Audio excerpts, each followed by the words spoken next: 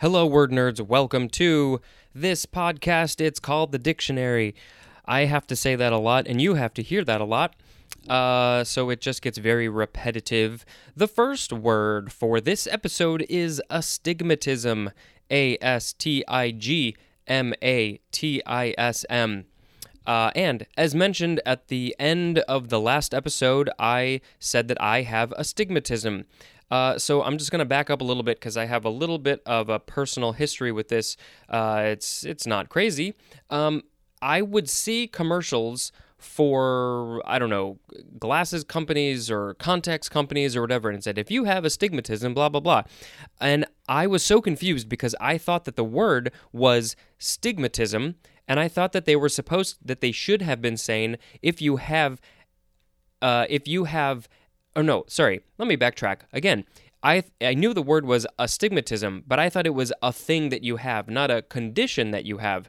So I thought that they were supposed to be saying if you have an astigmatism, but they just said if you have astigmatism. And so I was so confused about what astigmatism was until I finally learned that. And then later, I learned that when I was getting my eyes checked a few years ago, I learned that I actually have a very slight case of astigmatism, which basically means that your eyeballs, instead of being almost perfectly spherical. I don't know if any of our eyeballs are perfectly spherical, but instead of being like that, they're slightly oval shaped. I guess elliptoid, would that be the word?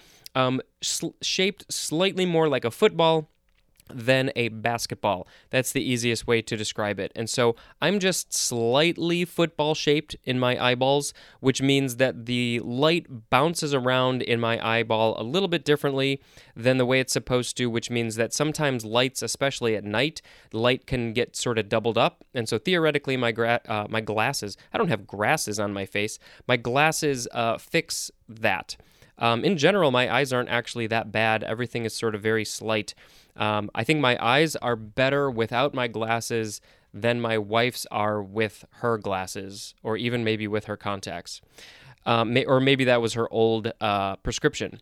So let's talk about astigmatism a little bit more. This is a noun from 1846. 1. A defect of an optical system as a lens causing rays from a point to fail to meet in a focal point, resulting in a blurred and imperfect image. So basically, that's a more scientific way to say it. When the light bounces around in the eyeball, it's supposed to meet at a certain point, and it doesn't necessarily do that. Number 2, a defect of vision due to astigmatism of the refractive system of the eye and especially to corneal irregularity. Number 3, distorted understanding suggestive of the blurred vision of an astigmatic person. And astigmatic was the word that ended the last episode. In case you're listening to these out of order or it's been many days since you've listened. All right, next we have astilbe. astilbe. Astilbe. This is a noun from 1843. Any of a genus of chiefly Asian perennials of the saxifrage family that have simple or usually compound leaves and are widely cultivated for their panicles of usually white or reddish flowers. Saxifrage is spelled Saxifrage. It's like a saxophone that is doing some fracking? No, I don't know. Let's see. This is from Greek a plus the Greek stilbe, which is the feminine of stilbos, which means sparkling. Ooh, it's so sparkly. Next, we have the word astir. Astir. This is an adjective from 1765. 1. Exhibiting activity. Oh, no, that's the end of the definition. Exhibiting activity, as in streets astir with shoppers. That definitely happens at Christmas time, although a lot of people are doing online shopping. I remember when I was a kid in Chicago, we would go down to Michigan Avenue before Christmas, and I think it was the Marshall Field store. They had their windows decorated for Christmas, and it was just a big event to go down and see what they did. What theme did they choose?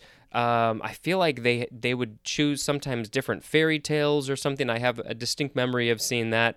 and they would have little maybe animatronic puppets moving, and I don't know. As a kid, that was a lot of fun. And then we would get chestnuts, roasted chestnuts. Okay, number 2, for astir, being out of bed. Synonym is up, as in no one was astir. Next we have asti spumante, 2 words. First word is capital A-S-T-I. Second word is capital capital S-P-U-M-A-N-T-E. Looks like it has some other possible pronunciations. Asti spumanti, asti, various things. This is a noun from 1908. A sweet, sparkling white wine made in and around the village of Asti in Piedmont. This sounds tasty, and I'm actually pretty sure I've had some Asti spumante. This is Italian from the word Asti in Italy, the area, whatever, the village of Asti, plus the Italian spumante, which means effervescent, or literally the word foaming, like it's foaming at the mouth. Next, we have ASTM, all caps. This is an abbreviation for American Society for Testing Materials. What do they test? How do they test them? How do you get a job at this place? Do you have to be an expert in various kinds of materials? What range of materials do they test? I'm so curious. Next, we have as to. 2 words. It is a preposition from the 14th century. Yeah, it's just the simple words as and to, T-O. Number 1, we have these synonyms as for and about, as in, at a loss as to how to explain the error. Number 2, we have these synonyms according to and by, B-Y. And we have an example for that as well. Graded as to size and color. Next, we have astanid. Astanid, yeah, A-S-T-O-N-I-E-D. Astanid. This is an adjective from the 14th century. One is archaic, and it says, deprived briefly of the power to act. Synonym is dazed. Astanid. I have not heard this word before, I think. Number 2 is also archaic. Well, that's why, because they're both archaic. Filled with consternation or dismay. Next, we have astonish. This is a verb. Looks like it's a transitive verb from circa 1534. 1 is obsolete, and it means to strike with sudden fear. Number 2, to strike with sudden and usually great wonder or surprise, as in, was too astonished to speak. I think it's funny that in one case it's fear, and in the other case it's wonder or surprise. We have a synonym for this one. It's the word surprise. And the etymology says this is probably from the earlier word astony, A-S-T-O-N-Y. It's from the Middle English astanen or astanin, which is from the Anglo-French estonner, which means to stun. This is from the Latin ex plus tonare, which means to thunder. And then adding the ish, as in abolish. And there's more at the word thunder. Next, we have astonishing. This is an adjective from 1593, causing astonishment. Synonym is surprising, as in an astonishing discovery. Don't you love it when those things happen? You discover something, and it's astonishing, and then you are astonished. Astonishingly is an adverb. That discovery was astonishingly astonishing. I don't know. Okay, next we have astonishment. This is a noun from 1566. 1a, the state of being astonished. 1b, we have the synonym consternation. 1c has the synonym amazement. Number 2, something that astonishes, a cause of amazement or wonder. Now we have astound. It is the first form of 2. This one is an adjective from the 14th century, and it is archaic. Overwhelmed with astonishment or amazement. Synonym is astounded. Second form of astound is a transitive verb from 1603. To fill with bewilderment or wonder. Synonym is surprise. We've seen that word a lot. Next, we have astounding. This is an adjective from 1586. I don't know why I said astounding that way. It sounded like I was going to say something else, but I wasn't. The definition says causing astonishment or amazement, as in an astounding revelation. And astoundingly is an adverb. Now we have a prefix. It is astr or astro. And this is it's just a prefix, and it doesn't give me a year like the prefixes always don't give me a year. The definitions, so there's a number of ones between what do they call those? Colons. It's not like 1, 2, 3. They just have colons. So the first one is star. The second one is heavens. Third one is outer space. And the fourth one is astronomical. So we have an example, I guess, for all of those. It is the word astrophysics. Our good friend Neil deGrasse Tyson is an astrophysician? Astrophysicist. There's that word. And he has had some other now I forgot the word again. Astrophysicist? Yeah, that's the word. He's had some other ones on his various shows and podcasts and stuff, including one of them, Charles Liu. He has had him on a lot, and they know a lot about a lot of stuff, and I am super impressed with their abilities. So yeah, that is the prefix astro. The etymology says this is from the Greek word astron, and there's more at the word star. Next we have astratal. It is the first form. It is an adverb from 1697, on or above and extending onto both sides. Synonym is astride. Now we have the second form of astratal. It is a preposition from 1935, with one leg on each side of. I wonder how this is different from the actual word straddle. So I guess if you straddle something, that is the verb. But if you are astraddle, then you are in the form of straddling? I don't know. But astride is also a synonym for this one as well. Next we have astragal or astragal. I think it's astragal. Astragal. This is a noun from 1563. If I didn't look at the pronunciation guide, I'd probably want to say astragal, because it's with a G-A-L at the end. Number 1, a narrow half-round molding. Number 2, a projecting strip on the edge of a folding door.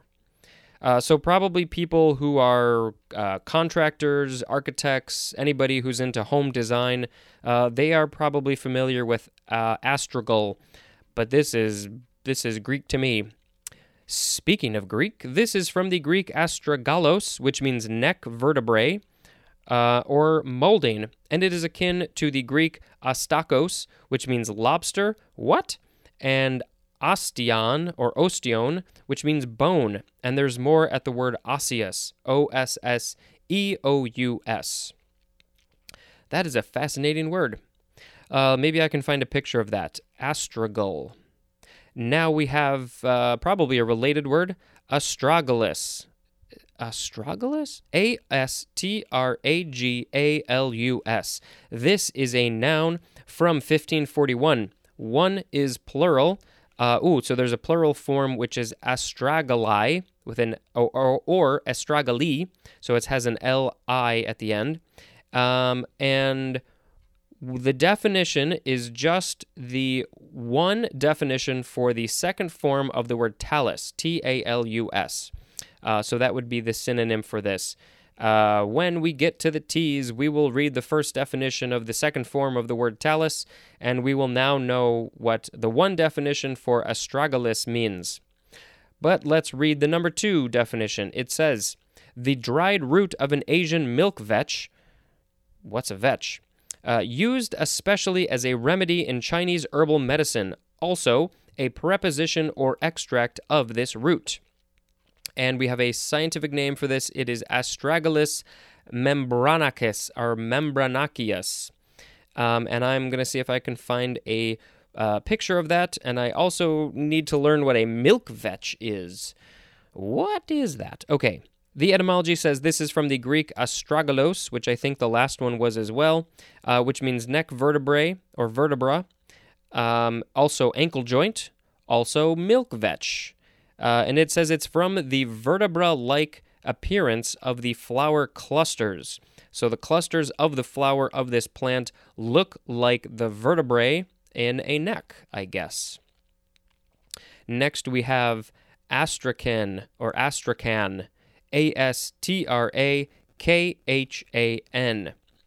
This is a noun. It is often capitalized. It is from 1766. 1. Karakul of Russian origin. Karakul is Karakul, and it is probably mispronounced. Number 2. A cloth with a usually wool, curled, and looped pile resembling karakul. And now I need to go look up what karakul is, because I don't know what that is. But this is from, I guess it's a town called Astrakhan in Russia, spelled the same way. And now we are at our last word of the episode. It is astral, Astral. This is an adjective from 1605. 1. Of relating to or coming from the stars, as in astral influences. Also as in unusual astral occurrences. Number 2, of or relating to a mitotic or meiotic aster. And I feel like I remember, let's look back at aster. Oh, that was from the previous page. I remember reading those words. Yeah, here we go. The word aster. The number 2 definition said a system of microtubules arranged radially around a centriole at either end of the mitotic or meiotic spindle. I have no idea if that helped anything, but I said it anyway. Okay, number 3 for astral. Of or consisting of a supersensible substance held in theosophy to be next above the tangible world in refinement. What did I just read? I like the phrase supersensible substance. That would be a good band name. If you want to use it, go ahead. What's theosophy? Anybody know what that is? I don't. All right, we are going to move on to 4A for astral, and we just have the synonym visionary. 4B says elevated in station or position. Synonym is exalted. Astrally is an adverb, and we don't really have any interesting etymology to read, so if you want to know more about that, you can go look it up. And let's see, I've heard of this thing called astral projection. You've probably heard it as well. I've talked to some people who said that they used to be able to do that when they were a kid. I've heard of a lot of people who say that they can do this. It's kind of just accepted that it is a thing that happens sometimes, or that some people can do. I've never been able to do it to my knowledge. I've never experienced anything like this. I think it would be amazing to be able to do it if it truly does exist. Personally, because I've never experienced it, I have no proof. I'm a skeptic. I believe it, but I want to believe it, but I just don't know. So if you have any stories about astral projection, please let me know. Tell me what it is. Tell me what has happened. But I feel like I've just heard too many stories that sort of all match up. So it seems like it's kind of hard not to believe that it has existed or does exist in some form. So that is it for this episode. Honestly, I was thinking about picking astigmatism as the word of the episode because I personally have astigmatism, but I sure do love me some asti spumante. And I do love the idea of astral projection and all that, but I don't even remember what I picked asteroid belt yesterday. So I'm going to pick astigmatism as the word of the episode. All you astigmatic people, you can be happy that I picked a word of something that is related to you. And until next time, this is Spencer reading the dictionary. Holy crap, how did my episode start to get so long? I gotta shut up. Okay, bye.